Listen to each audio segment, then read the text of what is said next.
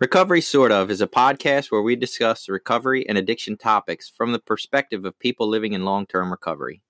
This podcast does not intend to represent the views of any particular group, organization, or fellowship. The views expressed here are solely the opinion of its contributors. Be advised there may be strong language or topics of an adult nature.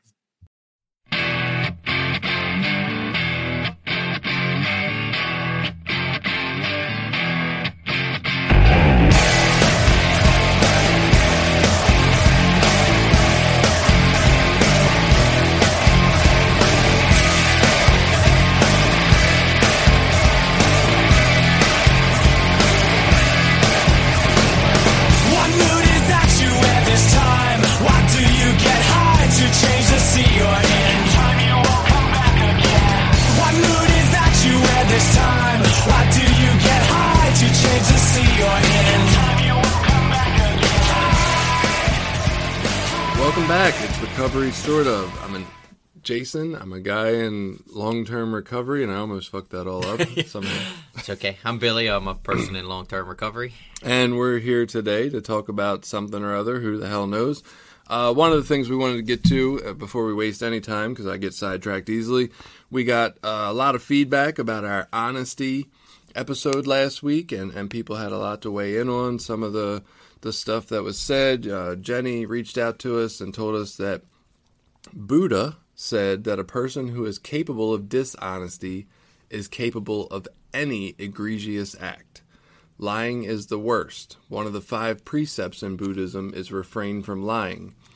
Buddhism is about facing the truth about life, truth of ourselves, and it's an impossible task if we can't be honest.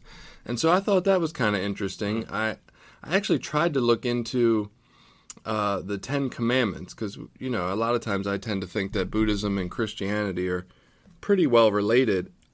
Do you know the 10 Commandments that well? Like, I don't think lying is one of those. It says do not bear false witness, but to me that sounds like a particular kind of lying. But maybe that's just from the era they were speaking. Yeah, I don't think lying is actually in there. I'm trying to think back through them real quick. But yeah, I don't think there's specifically one about lying. Yeah, so I looked into them. I Googled them, and the closest thing I found was do not bear false witness, which I guess, like, in, you know, the speak of 2,000, 3,000 years ago, maybe that's right. Exactly what they meant. Maybe they were just saying don't lie. But to me, when I read it, you know, in 2020, I was like, oh, that means don't, you know, say somebody did something that they didn't, or didn't do something that they did, specifically. But it probably wasn't that specific. I just found it interesting that it wasn't on there. Like, you know, honesty seems to be a pretty important facet. Yeah, I'm looking through, I don't see it, you know. I have to believe that false witness thing is lying. I have to believe we just don't understand the translation anymore or something. Yeah, it got a bad translate. Right. The languages. Yeah, Google Translate fucked that one up. And but yeah, so I mean, you know, according to that idea of Buddha, that you have to, it's almost like you have to be honest first. Like nothing else comes until you're honest. And so I would say that makes it a pretty huge priority, whether we want to lie or not. And that kind of brings me to a comment that Selena made on our post. She said, I thought honesty was a spiritual principle that I had in the bag until I was going over step 4, round 2, and my sponsor pointed out a situation where I was being dishonest. Then I listened to the podcast. I always sneak candy into the movie theater. My son told a theater employee that our pockets were full of candy once. I was mortified, and then had to have the conversation about lying. Generally, I practice honesty and consider it a pillar in my recovery. And so I thought that was really, really interesting because we got into a discussion and I was like, okay, so if you sneak candy into a theater, that's lying. But, you know, I think we sneak candy into theaters because we feel like theaters are gouging the price of candy, right? And look, I don't know the theater's budget. Maybe that's the only way they stay afloat and provide entertainment is by overcharging for candy prices. I really don't know.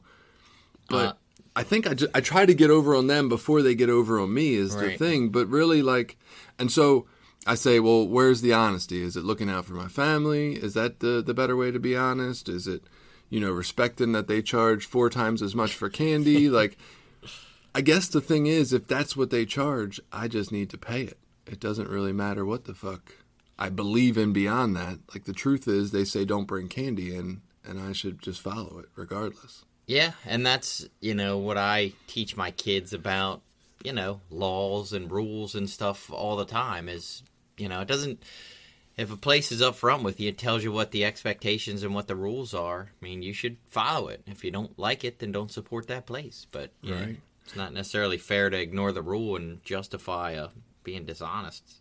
I will say that I think that the climate of movie theaters and all of that has changed, even in-person entertainment at sporting events with these giant, comfortable TVs we have in our houses and high-definition video. Like, I kind of prefer to watch most movies at my house. My only beef is that I got to wait an extra 3 months till they come out on video. But yeah, beyond that, like, I don't need to sneak candy in. I don't even want to go to the theater. It's like $100 to take all my goddamn kids to the movies. Yeah, it's quite expensive, and like I say, it's almost, I get the same way with sporting events. Like, I almost enjoy watching it better at home. There's certain things that the experience is great at the theater or at the event, but you can do that like once or twice a year, and then the other, rest of it just do at home. Yeah, I'm definitely down with that. Stephanie mentioned the part we talked about sort of at the end. We had talked about some stuff about your kids and my kids and conversations about weight, and she mentioned that her 12-year-old was pretty sedentary, and she was just really super honest. She personally has a small frame, but her kid takes after her father more, and she approached it from a health aspect and said, if you want to live a longer life and have more energy, you can't keep doing what you're doing with the way you're eating. And then, so now apparently the younger kid works out 3 to 4 times a week in whatever way they do. And she encourages the healthy part, not the thin part, because, thin's not always necessarily healthy. And I know that to be true from taking a course in the biology of obesity. And it's not really the thin people that are the healthiest. It's people who are healthy who are the healthiest. Right, and that's with my son, that's definitely the case. Like, he's always been husky. He's always been kind of a bigger kid. And I've never cared about that so much, because he's stayed active. We played sports. We did stuff pretty regularly, ride bikes, go outside, play with friends, run around at school, whatever.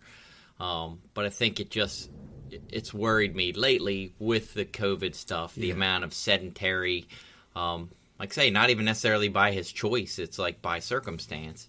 Right. And, he's put on extra weight.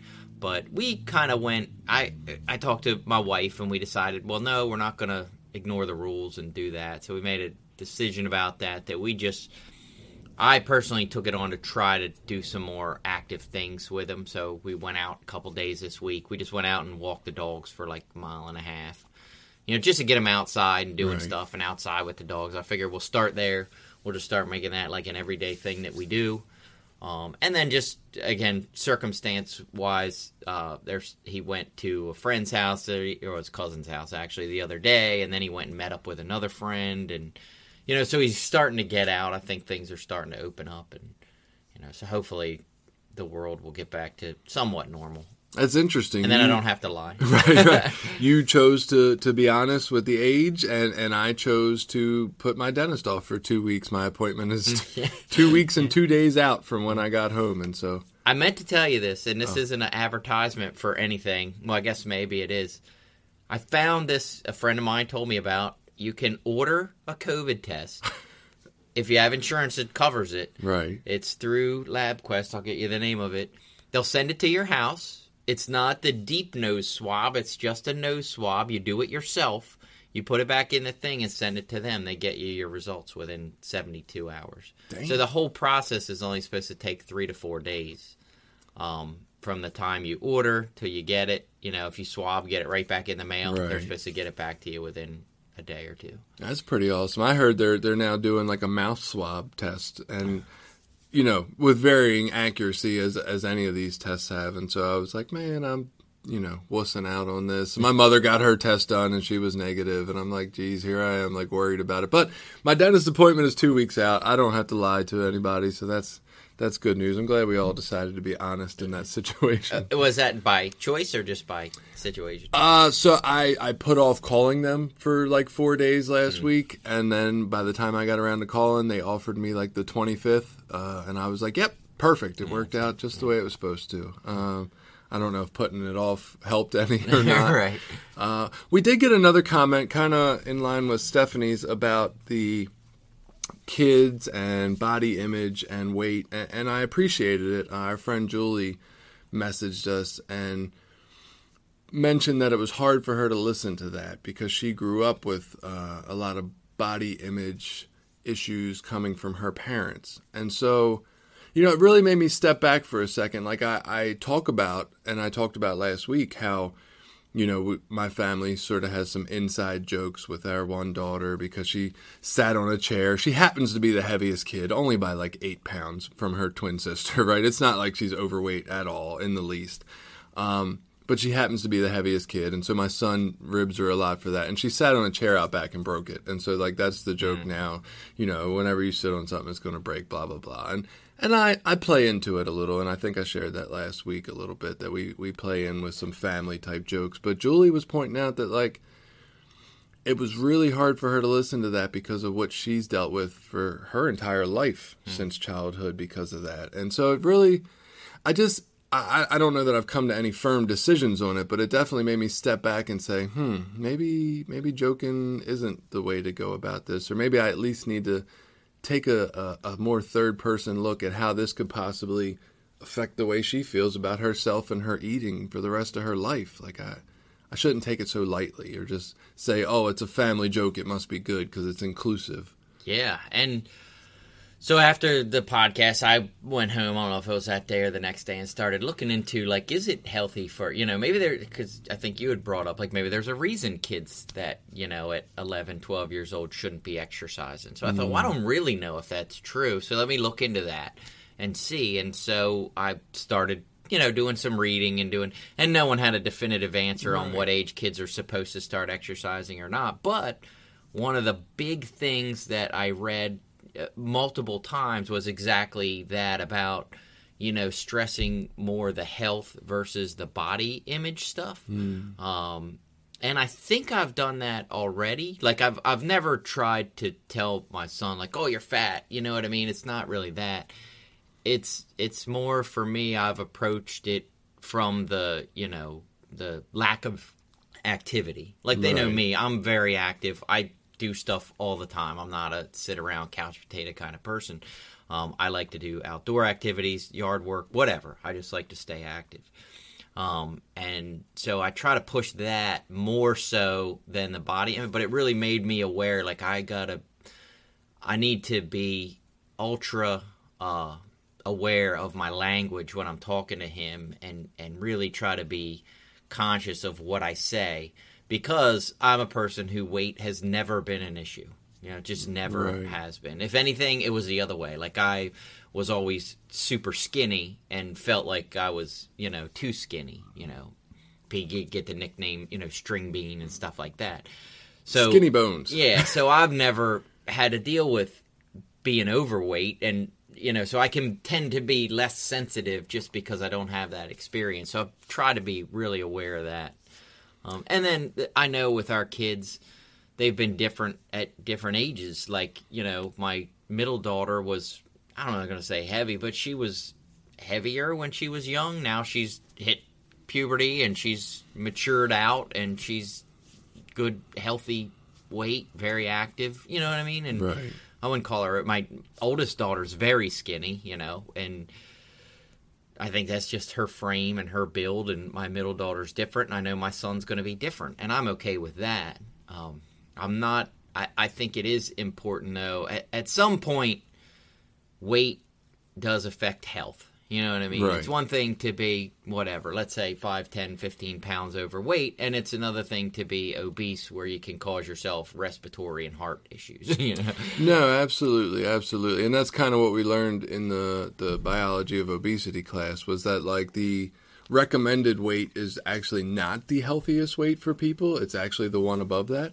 is what they're finding. People live longer at that step just above that, like semi-obese or whatever it's called. I don't remember at this point. But then as you go up levels from there to obesity and like, you know, real struggles with obesity, that's the highest level that I'm obviously not describing well because words are not with me this morning. But those do really come with a lot of complications for hearts, for breathing, for all kind of internal organ problems and diseases. And so it's just an interesting thing, man. It's something we got to be real careful of, the messages we send. And I know society sends those messages plenty, right? They're going to get them a lot. And some of that gets even mirrored from me without me even, you know, that whole idea of when I'm being an unconscious person, I'm just giving them exactly what I got, right? The same messages I got from society. It's interesting. You also mentioned there that like you've always been skinny and so it's easy to take it for granted. And I just always takes me back when people say something like that I constantly, when I just do something well out of my nature for whatever fucking reason, I'm blessed to do this one thing well, I just question why the fuck everyone else can't. Right. It's like, I got my struggles. They're just not there. Right? And so why can't I just be more understanding that everybody has that struggle area?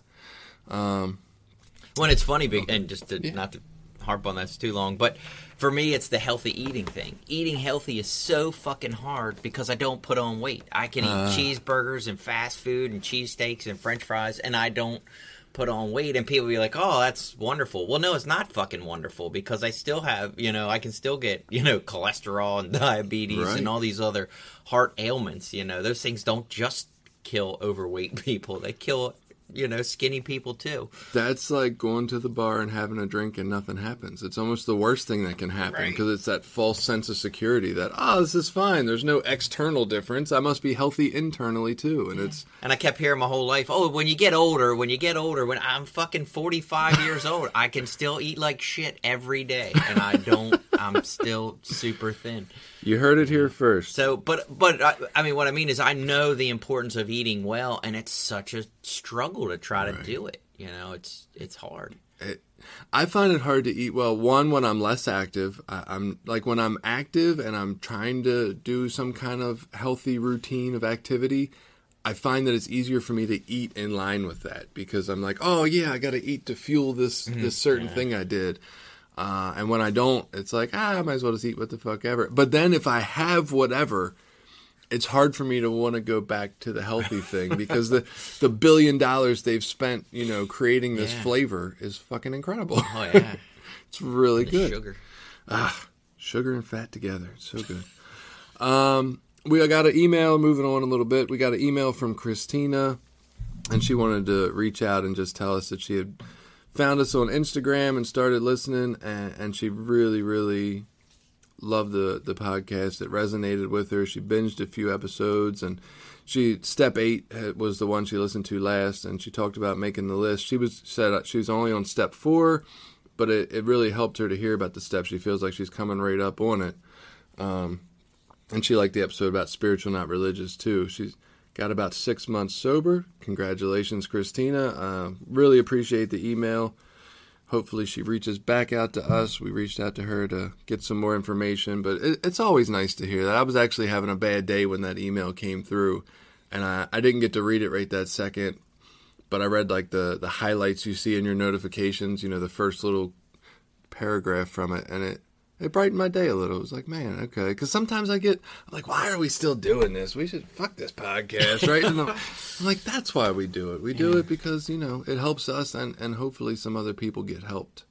Well, and to be honest, you know, and I think we just talked about this morning. Like, for me, a lot of this is I just like getting together with you and talking about recovery shit, and it helps me. It's a part of my process, you know, my commitment to my recovery, but also my growth and development, you know, as a person in recovery. Like, we talk about some deep shit, and then, you know, like the honesty thing. Then we go home and it helps me reflect of like, hey, do I want to, you know, am I okay with this little bit of dishonesty in my life? Because that's what the fuck it is. Right. And if I don't come say it to you, I'll justify that shit in my head, and then we'll be off at the fucking Planet Fitness lying on an application telling everybody it's okay. Right. You know? Exactly. And those are not things that I want to do. So I hope that it gets popular and people get something out of it, but I just enjoy getting together and talking about recovery shit. I know, and if you don't think we like talking, the YouTube, right? I mean, the episodes are extended already, like way too far. We're always like, oh yeah, let's cap it between an hour and 15, and we're like an hour and 40. And then if you go on YouTube and watch it, we don't even edit the videos, so you'll see that we talk for at least an hour before this, and that whole time we're like, man, we should really start the fucking podcast. So anyway, that's a little bit of wrap up from last week. If you didn't listen to Honesty, go listen to it. Of course, join our conversations and have your input. That's Facebook, Instagram, Twitter, wherever you're at on social media. We're there too. Fucking Reddit, whatever. We'll find you. You find us. And have a say in this. We love to hear from people. We like other opinions. It gives us more to reflect on and think about. So now getting more to the topic of today, which we don't actually have a topic, but I'm going to start with a story. And so if you don't want to hear me deviate from the story 46 times, go ahead and skip forward so you can hear Billy again. Last night, I had to go share a meeting. I shared, it went pretty well. The last guy that shared from the floor was talking about a situation where the night previously he had played with his grandkids all day, his daughter's children, and then he returned them at like 7 o'clock so he could hit a meeting, and he returned them to the father. And, the father had relapsed recently, but he seemed to be in all right shape, like he's still taking care of the kids. And so he returned him to the father. They had a little conversation. The father said he was just drinking, and that was at 7 o'clock, and he went off to the meeting. His daughter got off work at 11. She came home, and he had overdosed, and he has passed. And he was just sharing, like, some ideas about the pain that's left behind. Like, yeah, his pain's gone now, but it's all the pain left behind for the grandkids and for his daughter, and just how fucking abruptly this changes lives, right? And it was sad to hear, but I'm leaving the meeting right after he shares that, and I have a text, and it's my wife, and she's like, oh my God, we got to talk when you get home. When are you getting home? That kind of thing. And so I texted her, I'm like, is everybody okay? And she, she's like, yeah, the kids are fine. Me and my parents and your mom and my grandmother, we're all right. Like, just when are you getting home? We need to talk. And listen, I'm not trying to pickle my wife, but she's done this before about, wanting to change right. the fucking color of the bathroom. So I tried not to stress too much about it. It was like a 20-minute drive home. And what I thought about during that drive home was, I'm about to find out information that might change my life, right? And I don't know how big or small that may be. Maybe, the bank took money from us, or maybe somebody gave us some money. I don't know. But what is it like to be me right now before this life-changing news comes? And I don't know, it just seemed like an interesting thing to ponder since I didn't know what the fuck I was coming home to. And I get home, and we walk out back, and my oldest daughters, my twins, have a different mother. And she's been caught up in using for as long as I can remember, right? She had the girls early on, and then it became obvious that she was using, and so I just took them and didn't give them back. And, they've seen her sometimes since then, in the years since, on and off, when she's doing better, I guess.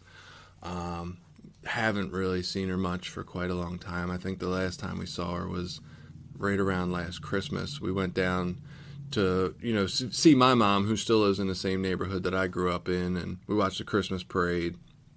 And she came and, hung out with us during that.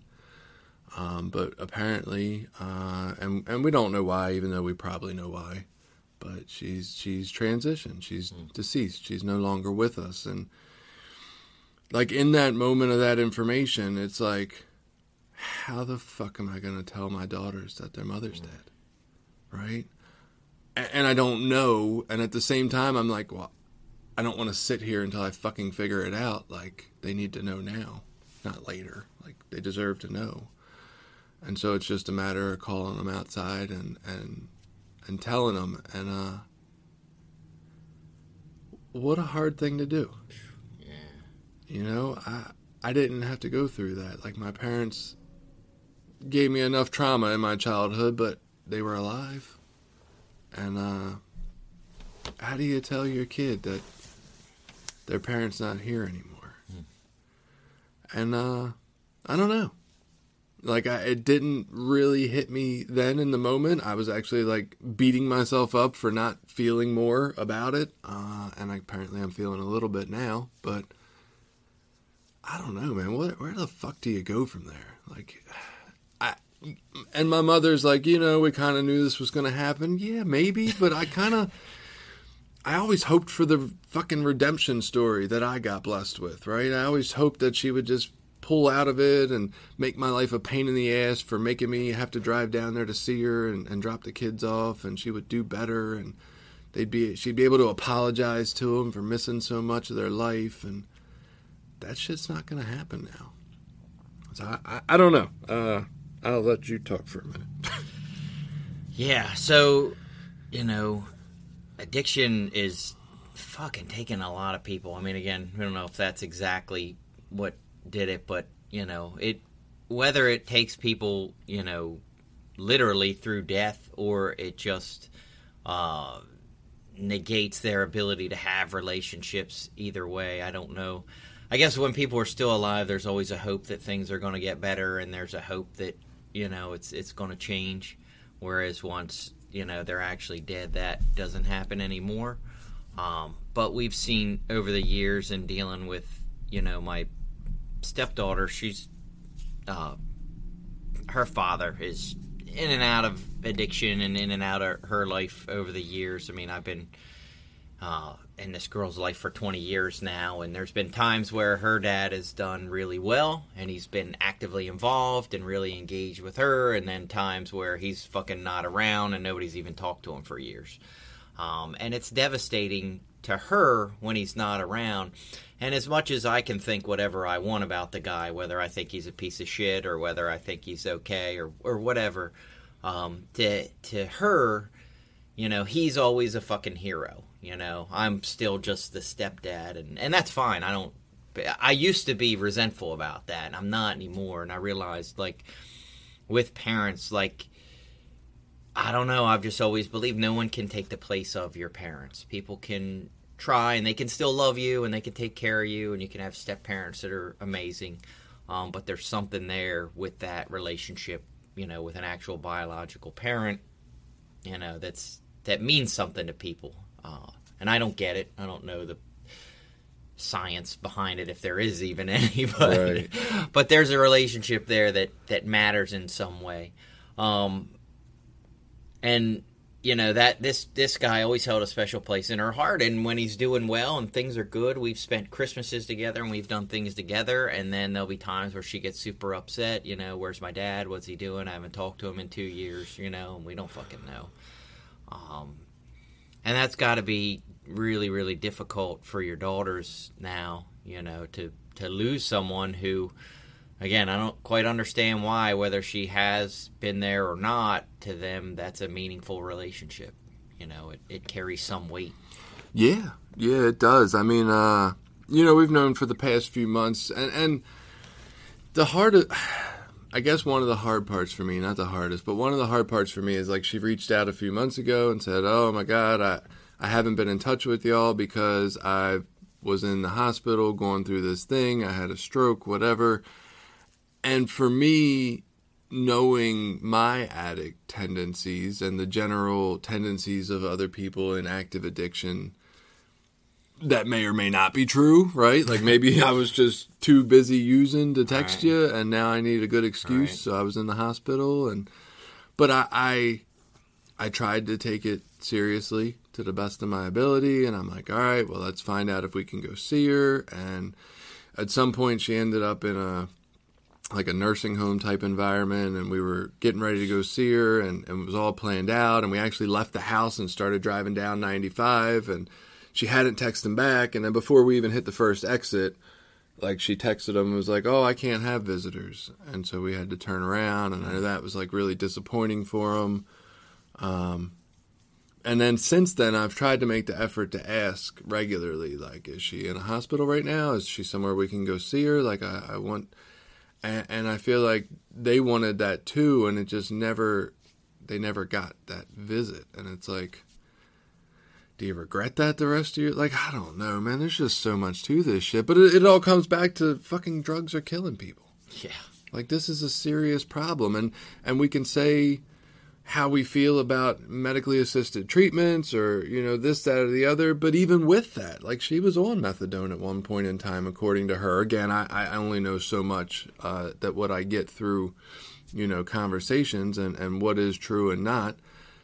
But she was on that, and it still wasn't the answer, really. So it's like it comes down to, well, what the fuck do we do? Like, how do we help? How do we have... I mean, I've dated women over the years who I know died at like 30 or younger from complications or from the disease, and there's millions of these people who leave behind kids that are going to be raised by not their biological parents, and it's like, what do we do for these people? Like, how do we help with this kind of grief and this kind of tragedy? Well, that's difficult, you know, I think. Yeah. Loaded question. Yeah, that's tough. When people die, and this is for, I guess I'm going to say this part would probably be more for the non-addict audience or whatever, but when people die, whether they're addicts or not, like, that death, it still hurts a lot of people. You know, they still have people that love them. Whether they deserve to be loved or not, doesn't matter. You know, people still love them. They're still someone's kid. They're still someone's parent. They're still someone's brother, sister. And, you know, when those people die, it usually hurts or leaves a loss in someone's life. And any efforts that we can do to love and support people that are using to get into treatment, you know, are worth it. That's my pitch there. I don't necessarily, there's lines you got to draw for enabling and stuff like that, but as far as trying to get people into any kind of treatment or any kind of recovery or any kind of push towards, you know, the right path, whether it be, you know, medicated assisted treatment or counseling or, you know, whatever, inpatient or outpatient, even if they've been before, like, just don't give up. Keep encouraging them. Hey, you've been to fucking rehab 7 times, maybe an 8th time, maybe 8's the trick, you know, Right. Who knows? Because there are people out there that have that story, that I've been to treatment I don't know how many times, I've been in and out of counseling, I've been to methadone 5 times, and then that one time they get it. But, again, not to beat a, you know, dead horse, but we know that shaming people and guilting them and trying to, you know, look what you're doing to your family, look what you're doing to your children, look at, you know, shaming and guilting and beating them up over their using doesn't work.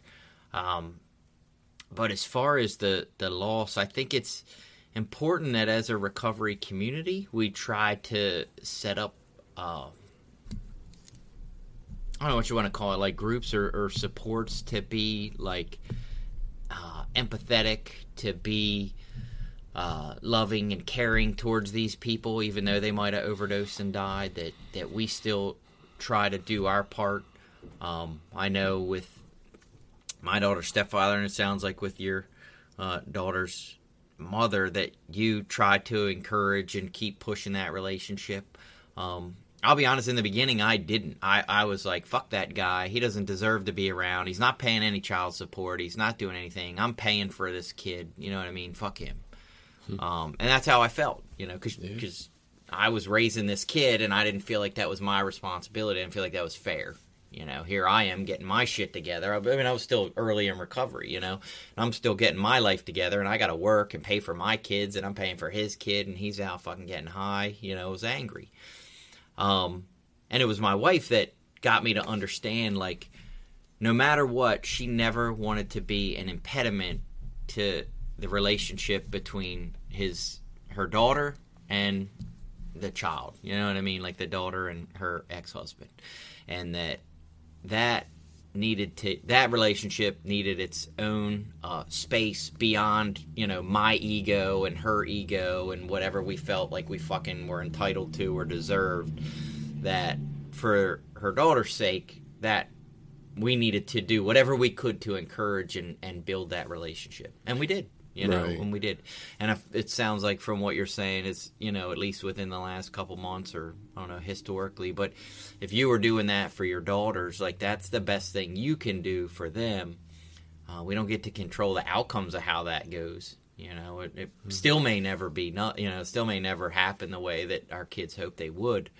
But, I think our part, or at least mine as a step parent or yours as a parent, is not to be an impediment to those relationships. Right. Let's pause here for our break. Obviously, I know, complete change of tone. There's a rubber ducky race, which doesn't sound... We're a little somber for a fucking rubber ducky race. We're never too somber for a rubber ducky race. That's coming up. I think what I'll do, because I've made it impossibly hard to describe the Google search, is just I'll put the link to the page where you fucking buy a rubber ducky on our show notes, and then you can just look under the podcast and click the link, and it'll be easier to find. So hopefully I'll remember to do that. But that's coming up, so get your $5 duck, I believe it is. I will say right now, if I win, just inspired by this moment, I'm going to give that money to some recovery resource or people that are trying to help. Probably Voices of Hope, because we love them. Because it just seems really important right in this moment. So we'll take a break and we'll be right back. This episode has been brought to you by Voices of Hope, Inc., a nonprofit, grassroots recovery community organization located in Maryland. Voices of Hope is made up of people in recovery, family members, and allies. Together, members strive to protect the dignity and respect of those that use drugs and those in recovery by advocating for treatment, support resources, and mentoring. Please visit us at www.voicesofhopececilmd.org and consider donating to our cause. Another day is here, and you're ready for it. What to wear? Check. Breakfast, lunch, and dinner? Check. Planning for what's next and how to save for it? That's where Bank of America can help. For your financial to-dos, Bank of America has experts ready to help get you closer to your goals. Get started at one of our local financial centers or 24/7 in our mobile banking app. Find a location near you at bankofamerica.com/talktous. What would you like the power to do? Mobile banking requires downloading the app and is only available for select devices. Message and data rates may apply. Bank of America N.A., member FDIC. Okay, back and talking about, unfortunately, sadder or darker topics than we usually like to. We like to keep it light, and I will continue to try to, in spite of. So you had mentioned, the talk about not really wanting, your daughter, your stepdaughter's father to be in her life, or the entitlement or all that. And I can relate. I've had the selfish thought, because, I didn't want to deal with any kind of court or custody battles before, and this was, I don't know, 10, 7, some kind of years ago, but definitely the selfish thought of, God, if she wasn't here, it would be so much easier. Wouldn't have to worry about any of that. Wouldn't have to drive them over the, rainbow to fucking see her from time to time when she pops up and decides to rearrange my life, because now I got to take them to see her, because of course she doesn't have a car. She's just getting clean, or not clean even at times. Oh God, we got to go do this. We got to go do that. Man, my life would be easier if she wasn't here. I've had that fucking thought, right? But thank God to a program that's allowed me to know that that's a really selfish thought when I think it, and not follow through with it, right? I have been bitter at times about her lack of involvement. God, I remember when I first got my daughters, she was claiming them on some kind of Pennsylvania, assistance that she was getting a check for. So here she is getting a check and spending it probably on drugs. And here I am with my daughters, and I apply for Maryland assistance, and they won't give it to me because I can't prove that she doesn't have them, even though they're with me all the time. And it's well, there's some bitterness in there at times, right? But I have done my best. I made it a personal point because I've seen other people operate in this way, that I was not going to ever let that come into my conversations with them, right? That was going to be something that I could be bitter about somewhere else, and I could talk about with my sponsor or my wife or whoever. But when I talked to them, I was never going to paint her in a bad light for the struggle she had. And thank fucking God, right? Those are the kind of things, like you said, that bring me a little bit of relief now. I did my best to try to facilitate some kind of relationship between them, and I never made her out to be any kind of bad guy. It was just somebody who's struggling, and hopefully she can get it together. part of the problem with that, like the hope, right? And like you mentioned, if they're still alive, we can live with this hope that one day they get it, one day they wake up, whatever it is that happened for us, right? I kind of almost have the survivor's guilt of like, well, why the fuck did I get it and she couldn't? Like, I don't know, right? I didn't do anything different than her. I don't know why this clicked for me and it didn't for her, but should we even, like, the hope is almost harder, right? Like, we live with this hope, and maybe it's because we're hoping for a particular outcome. Maybe the hope just needs to be more garden variety, like generalized hope that I'll get through life or that I'll be able to be happy in spite of these tough times that I go through. Or so maybe you need to watch more Star Wars because they'll give you a good idea. Hope always comes at the end of struggles. You know, you got to go through the major struggle before you can get, you know, before you really experience hope. You know, it's like, no, but that was a bad joke. But, you know, first thing, you know, with a lot of these relationships, when we try to maintain them with people that are maybe actively using because we have to or whatever. Well, we don't have to. We choose to. In our case, what I didn't get in the beginning, and you had touched on it there with the selfish part, is that it's not really about me and what I want. It's about, you know, the kid and what they want, you know, and for your kids, you know, what you did what was best for them, not necessarily for, you know, their mother. I mean, you're not doing it for her. Right. She gets indirect benefit from you loving your kids and trying to, you know, do those things for them. One small disclaimer I would say, though, is there are some parents out there that are maybe dangerous or put their kids at risk or do some things that aren't healthy.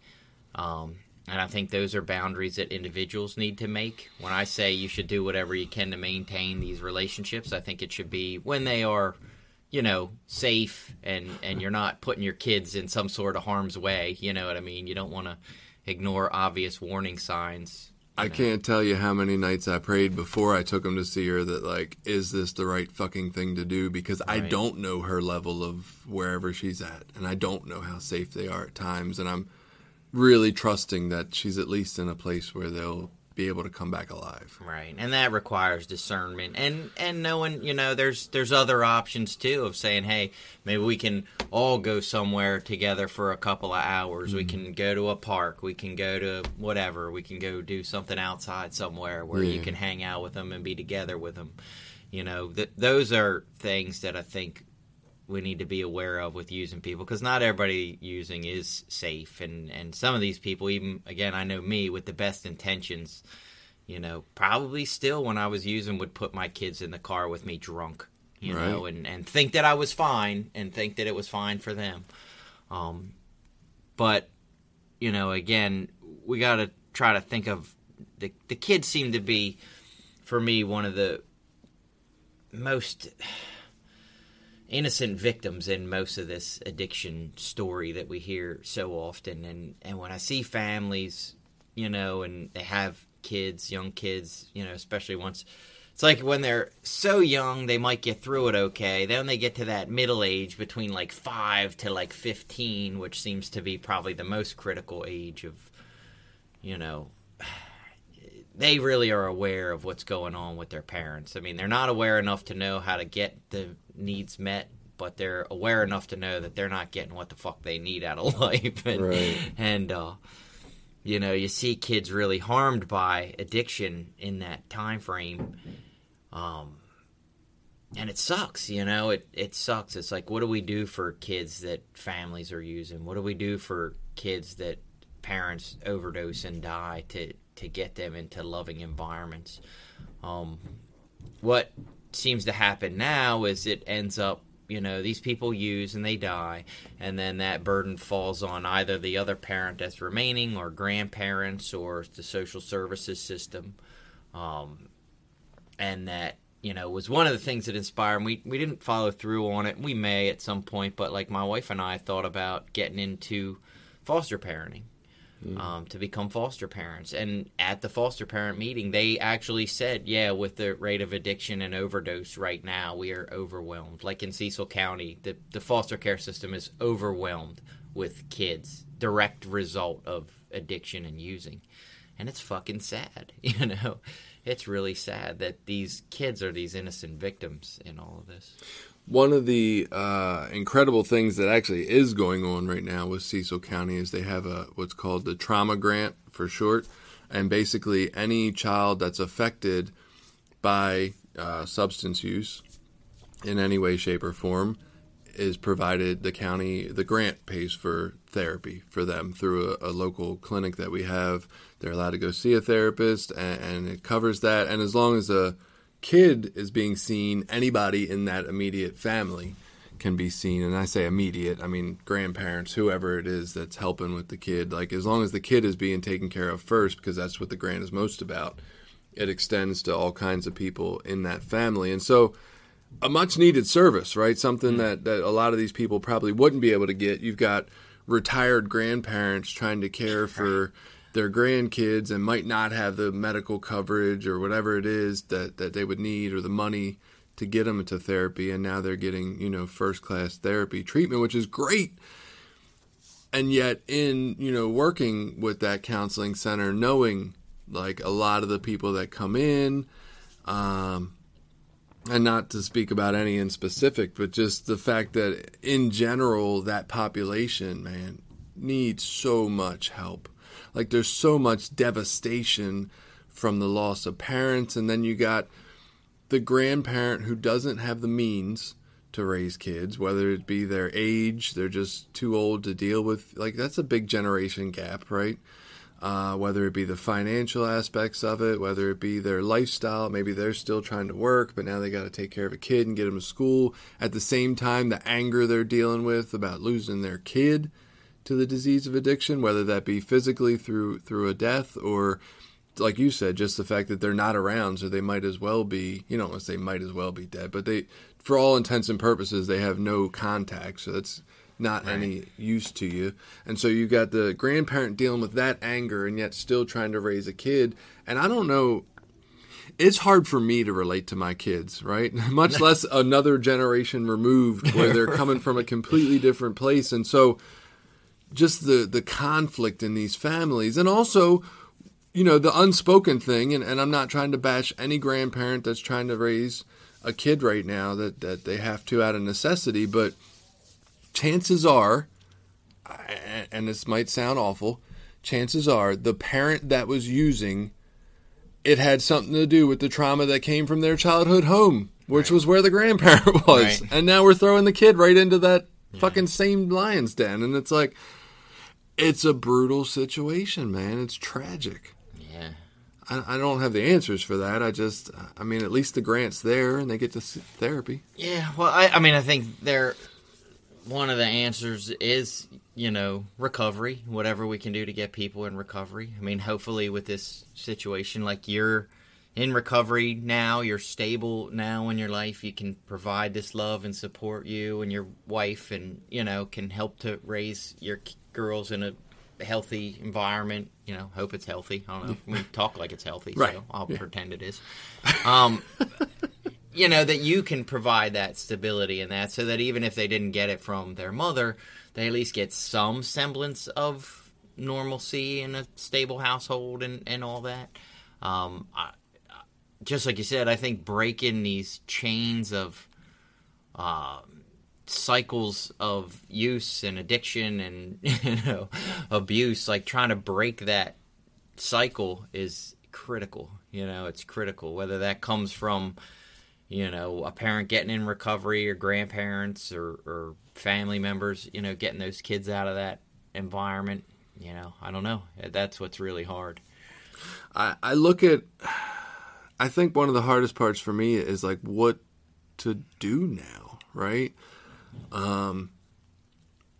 I've dealt with fucking scrapes and bruises, and, you know, you give your kid a hug and put a Band-Aid on and they feel better later, or some minor, you know, emotional hurts, probably more what I've dealt with is having to apologize for damaging emotionally my kids, right? When I'm a jerk for a few minutes and I lose control of myself. But, like, how do you fucking console somebody that's lost a parent? And I guess that's exacerbated for me from losing my father at 26 and how devastating it was for me, and knowing that nothing anybody said fucking helped at all. Like, I really just wanted to tell people to shut the fuck up no matter what they said. Oh, I'm sorry. Oh, I went through it too. Oh, and I'm like, shut the fuck up. I hate everybody right now. Like, I just don't, I'm so angry at the world for robbing me of my father and the relationship I had with him. And like, so what the fuck do you do for somebody when you know nothing works? Right? And you mentioned something in the break. Yeah, so in talking with my sister, my nephew was actually killed by I'm going to call him an addict. I don't know if he was an addict. It was a guy who was using all, strung out on pain meds and alcohol, and he actually had his license revoked because he was on his 5th or 6th DUI, and, Anyway, he ran a red light and killed her son at 17, and she now actually runs a support group for families of overdose people. So even though her son was killed by an addict, or someone that was using, she's found a way to take that pain and try to help other people. But in talking with her over the years, like, one of the things that she's talked about is, it's good to talk about those people, even though it sometimes can be hard and difficult and painful. Like, she doesn't mind if I call up and say, hey, I was thinking about, Christopher today, or I know today was his birthday, so I call her on his birthday. Around the holidays to, like, bring him up, to mention his name, things like that. Like, that is for, emotionally challenged person like myself, like, that's the hardest fucking thing in the world. Like, I want nothing more than to avoid any sort of deep emotional conversation most of the time. But those things are meaningful, to the people that lost someone. For your daughters, it may just be, maybe now or soon saying, hey, look, I know this is hard for you guys. If you ever have any questions about your mom or things you want to know or things, that I can help you with, that line of communication should always be open. Feel like you can talk to me about it. I'll tell you what I know. I'll share with you what I can. Right. And that's where I was alluding to. This gets trickier for me and even more difficult than it already is, just to have these awkward conversations. When we first told them, my wife and I basically each just grabbed one and hugged them and held them. Because what the fuck else do you do, right? And they kind of gathered themselves a little bit after some time and went inside and just, chilled in their room.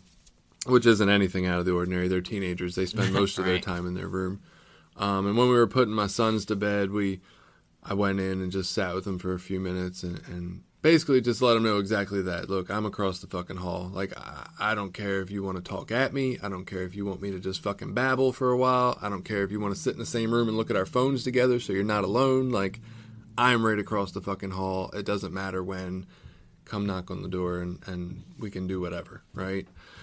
But the tricky and difficult part for me when you talk about talking to somebody is that due to my acting out in, different forms of addiction, I don't know their mother that well, to be completely frank, right? She was from my neighborhood. Like, we had kind of had some interactions while we were using, just here and there, crossing paths.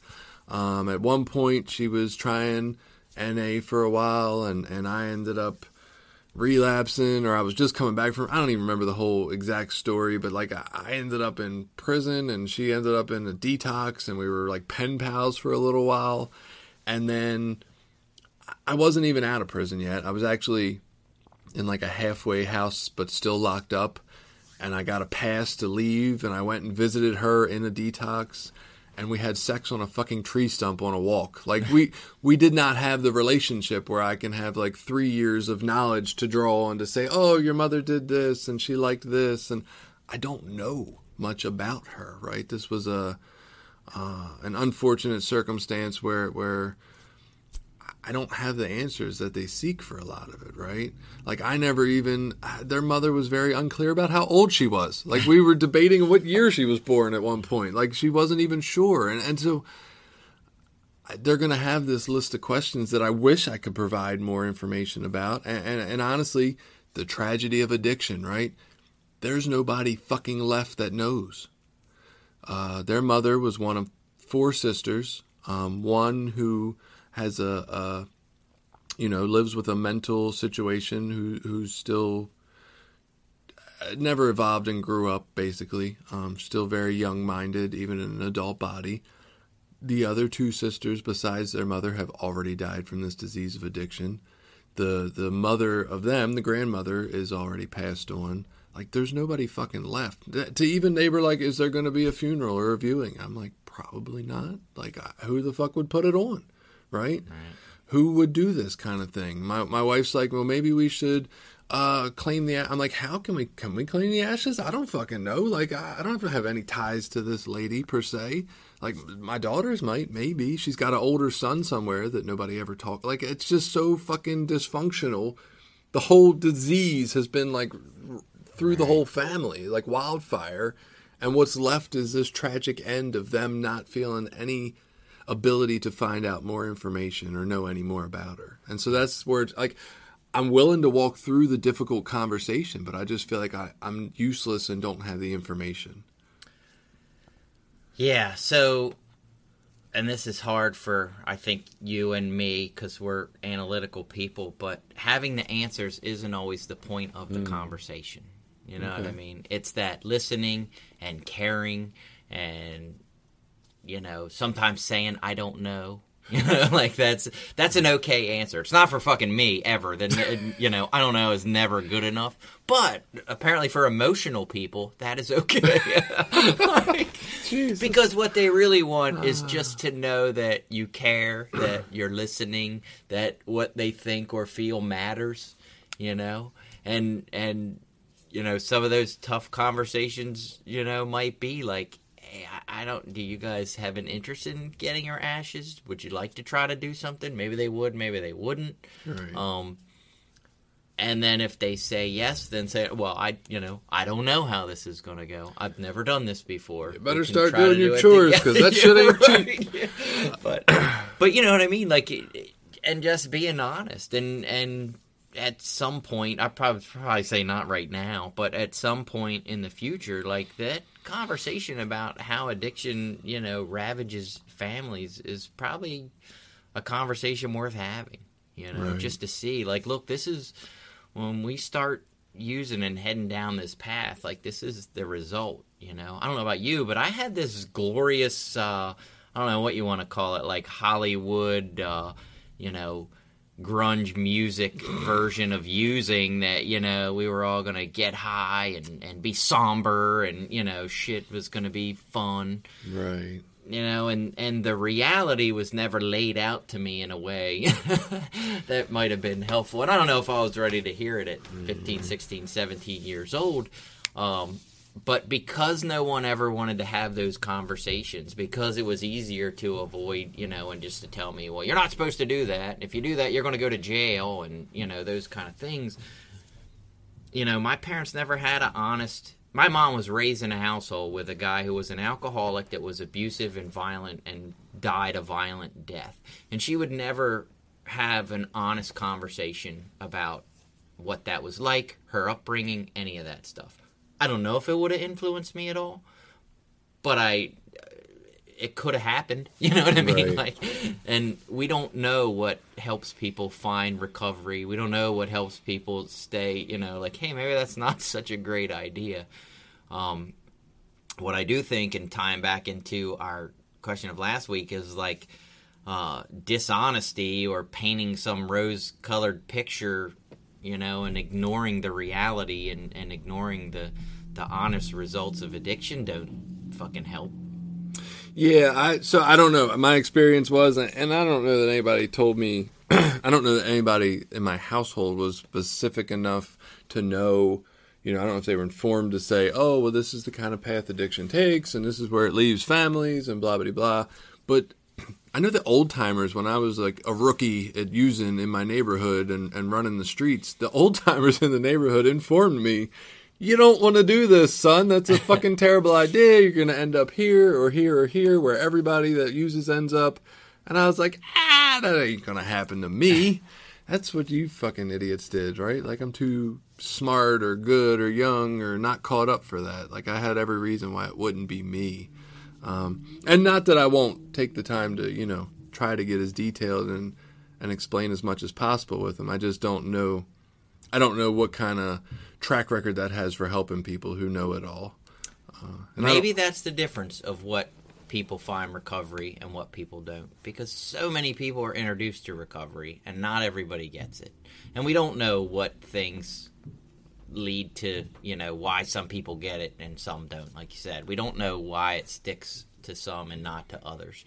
But maybe some of those stories of, this is what really happens. This is the outcomes of living this way, And, Maybe. Who knows? That could be it. Planting a seed. Huh? Right. There's a seed planted there.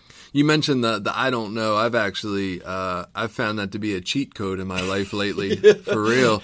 I don't like not knowing.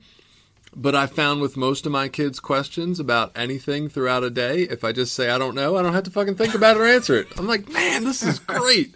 Can I get on the Xbox? I don't know. Can I eat? I don't know. You should probably ask your mother. I'm like, kind of being a shitty person with it, honestly, pushing it all on my wife. Well, there's a follow-up to that is then you got to teach them how to learn or how to know.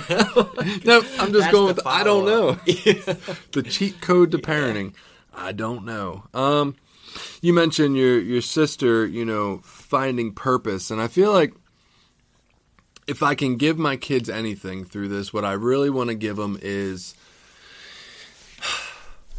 not my understanding of a higher power, but the idea that it's useful to have some understanding of something. And I know from your standpoint, that's not particularly a God, but just a belief in something, right? Something that gives our life meaning and purpose. And I'd love to give them a way to turn this pain into a purpose, right? I feel like the people who most excel at life after tragedy are the ones who find a way to use that tragedy to fuel purpose in their life. And so I don't know how exactly to do that. We mentioned we pull into the place where we record this morning, and I guess it's Overdose Awareness Month, which I should probably know this kind of shit, being a podcaster of recovery topics. But they've got, 50 crosses out on their front lawn to represent the people who've overdosed in the last year in our small county alone. And, I think they're going to hold signs up on the last day of the month as cars drive by to try to raise awareness.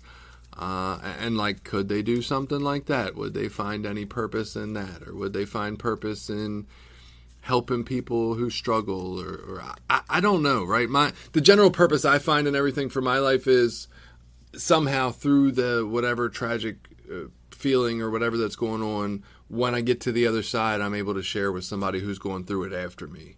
And so maybe that's what their purpose could be, right? Helping the people that lose people after them once they've gotten to a better place. I don't know how to give that, but I just find that that's so crucial to have meaning.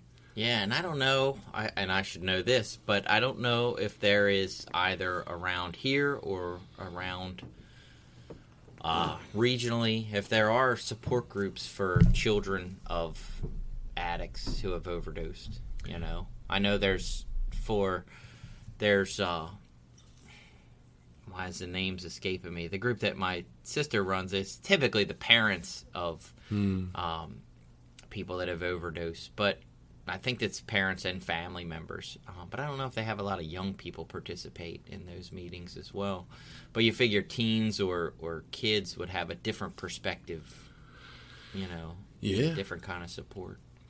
That's interesting. There is a grief group at the counseling center that I'm familiar with, but I don't know if they take any kids into theirs either. I just don't know. And that's, like you said, there's some relief in that, right? I'm not fucking supposed to know. Like, nobody gave me the manual to study in a college class. Like, oh, hey, when your kid's other parent overdoses and dies, this is what the fuck you do and how you handle it. Like, I never got that. Like, nobody told me that shit. I have no clue, and it's okay to have no clue. I will say the blessings of recovery.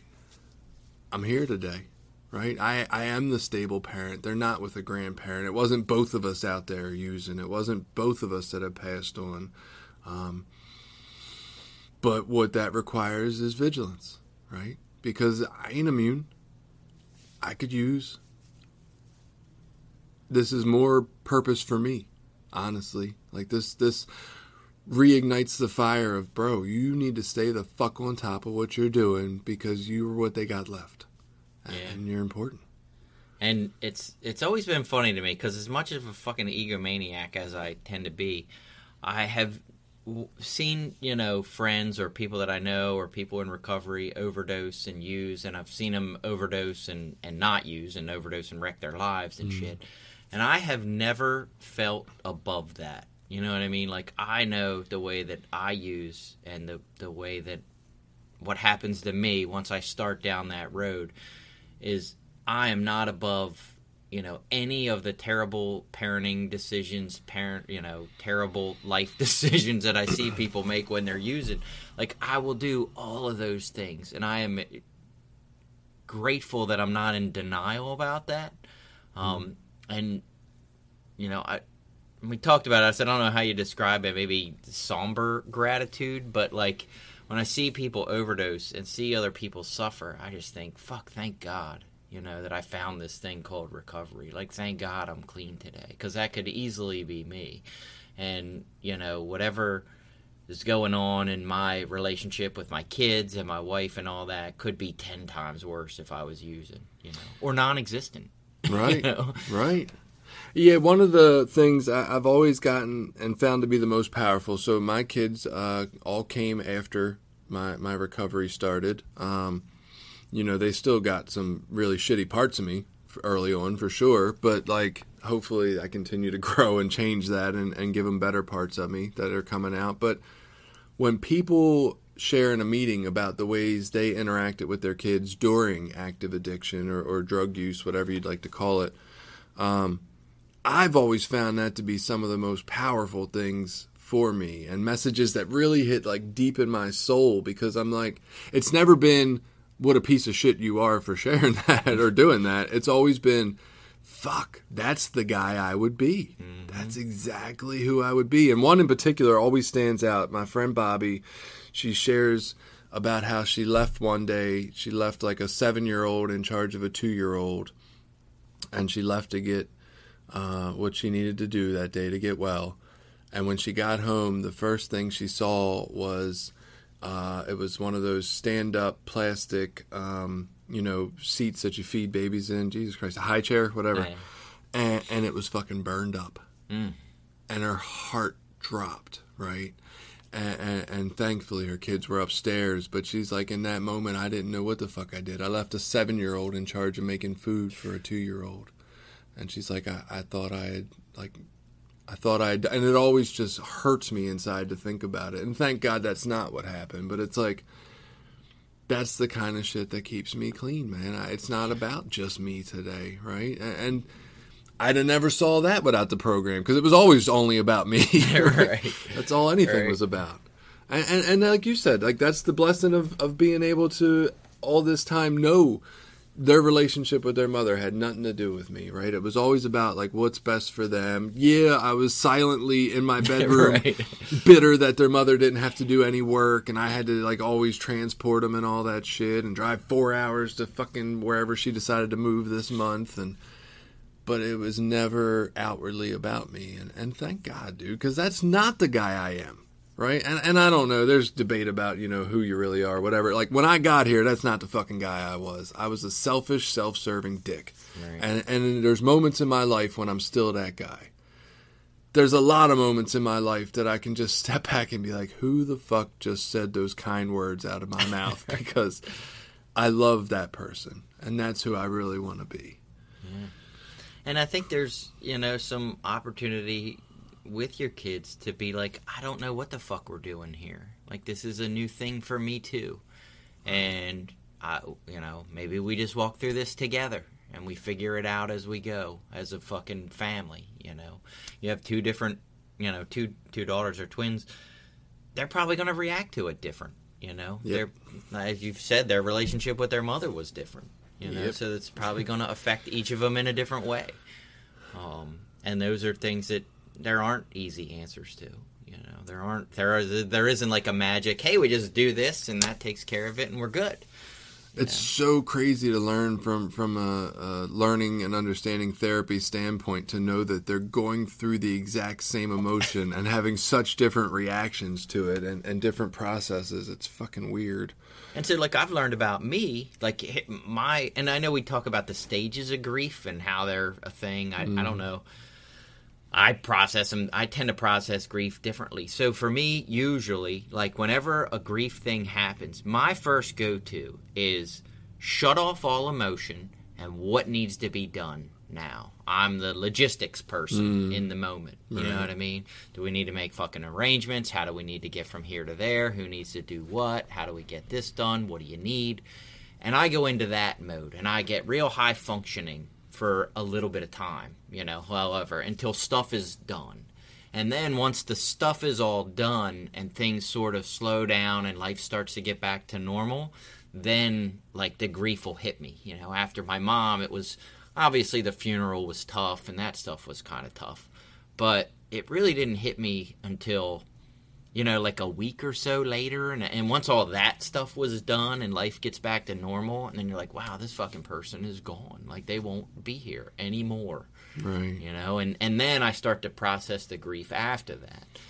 Other people, it fucking hits them right away and they become, whatever, useless for days. They just can't function. They can't even fucking eat. They can't take care of themselves. So even though they have these stages of grief, we all go through that shit different. That first version sounds so much like me avoiding a school paper. I'm like, oh my God, I'll fucking paint the house. I'll chop the tree up out back. Fuck that paper, right? I'll deal with the hard shit later. And that's kind of exactly what, some of us choose to do. We'll deal with the harder aspects of it later. I don't have answers. Thank God for being in a place where I don't feel like I have to at all. I do wish I had, like, some way forward that I understood, and to an extent I do, right? I have the understanding to just show up and be present and check in on them frequently and let them know I'm available, and, if they want to sit in silence, I can sit in silence with them. I don't have to feel the need to talk, and if they want to talk, I can definitely babble away, because obviously we show that I'm good at that. But there's always that search for, like, but there's got to be a right thing, right? There's got to be a right thing to say. There's got to be a next right action. And I just don't think there is in tough situations, man. It's like just kind of feel your way through it. Try to be present with whatever's going on, with whoever needs you, and go from there. Yeah.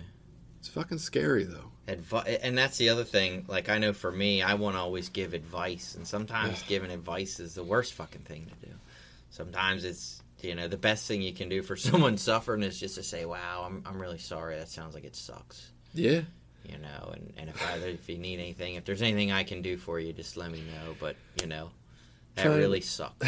And that's kind of where I'm at, right? Yeah. And so we have an 11-year-old and a 5-year-old and a 1-year-old. The 1-year-old obviously is just going to be, toddling around like a baby, like she does. The 5-year-old, we're trying to discuss this with him and explain what they're going through and how it might be really tough to lose your mommy and all this kind of stuff. And he's like, he's already told my daughter to suck it up, and and he said he's got miracle hugs, and if they just hug him for 21 minutes, they'll be fine. And I'm like, what the fuck do you even do with this guy? Like, I don't even know. I'm like, dude, the best thing you could do, honestly, is just shut the fuck up, right? And he sucks at shutting up. He does not stop talking. I'm like, oh my God, this is going to be a tragedy at some point.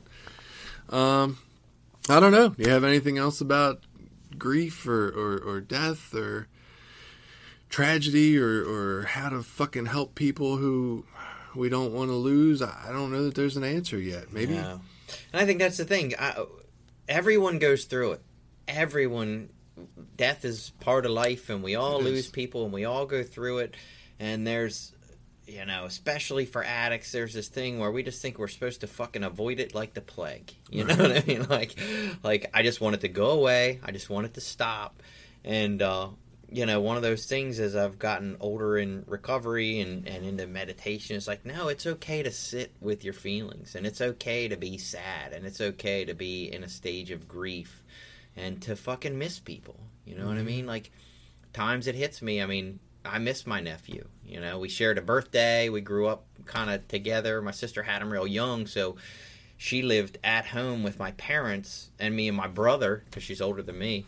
So he lived with us his first bunch of years of life. So I saw him as a baby and watched him grow up. And like I say, we always seem to have a good. I miss him sometimes, and there are days I give myself the freedom just to miss him. Whereas in the past, I'd be like, shut that shit down. I'm at work. I don't have no time for this. Same with my mom. I'll miss my mom sometimes. I'll get sad and I'll miss her. And learning that, like, it's okay. That's okay. Like, it's okay for me to feel that way. It's okay for other people to... Because I used to hate that shit. People put, like, their Facebook post, oh, I missed my mom today. If you lost your mom, you can relate, like, fuck you. Like, you're fucking, so dumb. Same. Suck it up. Fucking life goes on. I think I've probably been just as annoyed by that kind of stuff. Mine is just, for me, I think... it's more of a personal thing, and so I don't want to broadcast it. I guess maybe that helps some people to broadcast it, right? I too, I miss my father, right? It's been fucking 14 years at this point, and it hasn't really changed the fact that I miss him, and I wish I could talk to him. I wish there was some... maybe, is NA not working? Like, we get that it works for some and not for others. We've always kind of had that understanding, but we've never really known why, or... I don't think that anything else we've come up with yet, any of these other recovery modalities that we explore, like, they all are neat and work for a certain type of person maybe, or certain people find them and they work, but is there still something left untouched? Is there still some way that we could truly reach everyone that we're just missing because these measures work for some? I think there are ways we can reach more people. I don't know that it has anything specifically to do with NA. NA is its thing, and it has a purpose and a structure and a system that works for certain people. I think there are more things we can do in society as far as not, criminalizing addiction, realizing that, yes, this is a social fucking disease. Like, it's a sign that our society is sick and that people are fucking hurting. Whether it's from abuse, neglect, whatever trauma they suffered, whether it's physical pain, emotional pain, to me, these are, like, when you look at addiction and see, like, it's trauma happening in your community. And what do we do with that trauma? I think where society falls down is, are we doing enough as a society to reach out to these fucking kids that have lost parents to addiction? Or do they just get shoved into the social services system and then sent on to, a foster parent who's probably trying? Let's give them the benefit of the doubt and say they're even good people. But are these people fucking even remotely aware of how to deal with that kind of trauma? Whatever trauma they've come out of, and then the trauma of losing a parent or a loved one. And do we do enough to address those things? Do we do enough to address, physical abuse, sexual abuse, neglect, poverty in our communities? Like, it's such a big thing. And you bring up one of the things that we do know in general. This isn't obviously 100% across the board, but from, like, the social work field, people get into social work to help others usually because they have a fucked up life that needed help, right?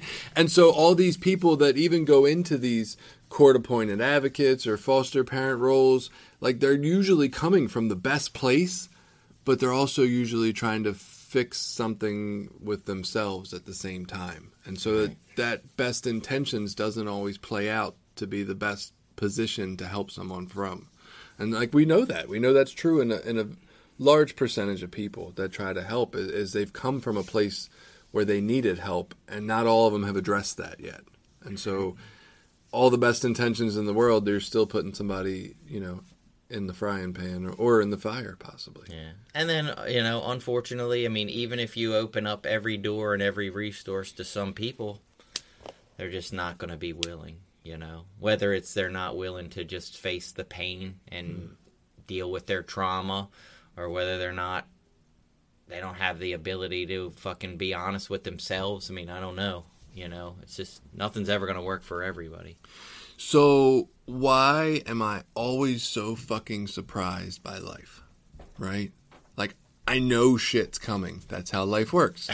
I'm particularly with, this situation, knowing she's a using addict, and this could very well happen on any given day, and somewhat anticipating it. Even when you know shit's coming, it still feels like such a shock. And it's like, how the fuck, why can't I be more in tune with just understanding that the next shock's on the way? In fairness to you, I think you are, because you've reacted to all this in a pretty positive way, We can't go through life trying to prepare or be ready to deal with every possible scenario at every moment. I mean, when I go out of here, I'm going to drive my car on a highway, probably 65, 70 miles an hour in a big, giant, 7,000-pound steel fucking missile. The speed limit is like 55 out there, Billy. Okay. I don't go the speed limit. Let's 60. Let's say I'll go 60. Be generous. But in any case, and there's going to be other cars going as fast or faster right next to me in 4,000 to 7,000 pound missiles, playing on their fucking cell phone or talking to their fucking kid in the back seat, or their dog's licking their face, and like if I drove around on like such high alert of every possibility that was going on while I was driving down the road, I would be paralyzed with fear and not be able to function. You'd probably be a worse driver. Yeah. But I mean, if we go through life in that way, like, all right, is today the day that my mom's going to die, my dad's going to die, my wife's going to die, my kids could die? Fuck. Fuck. So I totally agree. So hypervigilance is probably not the answer, right? That seems more of a hindrance than a solution. But just in the sense of like, every fucking time that life does anything, I feel like that meme with the surprise Pikachu, like, shock all over again. Like, why am I so bad? Like, yes, maybe I didn't know this specific situation was coming or the day, but I kind of knew, right? Like, why is there I don't know. And I don't think there's an answer for it. It badgers the hell out of me that I can't be just more like, okay, so it's like at the beach, right? I don't generally turn to face the ocean while I'm in the water, because then the fucking waves splash me in the face and my eyeballs and shit. So I generally turn with my back towards the waves. I don't see them coming. I do know they're coming, right? Not exactly when, but I'm kind of in this buoyant sort of, I'm ready to go up when the wave comes and go down when it's not. And yeah, a couple of them catch me off guard, but for the most part, like, I get the general feeling of going with the ocean, right? I don't need to know exactly when it's coming to sort of be prepared for it. And yet I don't feel that comfortable in life. Like, I feel like I'm just constantly blindsided by shit. And I had no idea it was coming. And I'm like, why? I should have some better idea that it's going to be up and down. Yeah. Well, I think that's what our recovery practice teaches us is, not necessarily teaches us how to deal with life. It doesn't necessarily give us the answers. It puts us in a position to be able to manage it, in some way that hopefully is not harmful to ourselves or others. Like that's what I'm trying to do here. Life's going to show up. Shit's going to happen today, tomorrow, the next day. And how do I deal with it? I can choose to kind of go through it sort of gracefully and kind of with the flow. And it doesn't mean I won't have ups or downs or get sort of knocked around a little bit. Or I can fight against it the whole time and get angry and get miserable and be whatever and fight it. And recovery, I think, gives me the tools to just be in position to deal with it, to face it and go along with the flow, even though the flow isn't always where I want it to go. Maybe it might be flowing somewhere I don't want to flow. Right. But, I have tools to deal with that too today. So what's the takeaway here? I think for me, this was a reinforcement that I'm doing well just for today with this situation, right? I don't need to have answers. I don't need to have any real good, clear path forward. Just fucking be available, be present, know it's not about me. for the most part, and just try to reinforce that, like, I'm here, and through this process one day, not today obviously, but one day we'll find some meaning and purpose to add to our life from it. Yeah, and knowing that, loving people sometimes requires us to just be available, to listen, to be supportive, and not be the guy with all the answers. To not be the I'm the fixer. I don't know about you. I'm the fixer, and sometimes loving people is about not being the fixer. Yeah. I think that was one of the most clear things in my understanding last night when I was telling them, was that I can't fix this. I'm just not that fucking powerful, man. Very humbling to know that I can't fix this for my daughters. I can just be there. So, with that being said, I think we're done here. Go out, love people, fix them, don't fix them, whatever it is where you're at. Just be available and let people know that they matter. If you have any ability to help a still suffering addict, do our best to do that. And please feel free to reach out and share any of your stories or experience with these types of situations. And Billy? Oh, yeah, I just remember the overdose grief support group through Voice of Hope is called Healing Hearts. They meet regularly. I think it's every other Wednesday. They have a schedule. It's on the Voices of Hope website. So if you do have, a friend or family member or, loved one that you've lost to overdose and you're looking for a support group, there is one out there. And if you're not in our area or they don't do it virtually, I'm sure there's a whole lot of stuff in other places if you just want to search that up if you weren't sure it was a thing that existed. So with that being said, everybody, I hope you have a good week, and we'll see you again next week. If you enjoyed this podcast, please feel free to share it with people you think might benefit from the conversation. Look us up on Facebook, Twitter, and Instagram to join the conversation also and share your ideas with us. We'd love to hear it.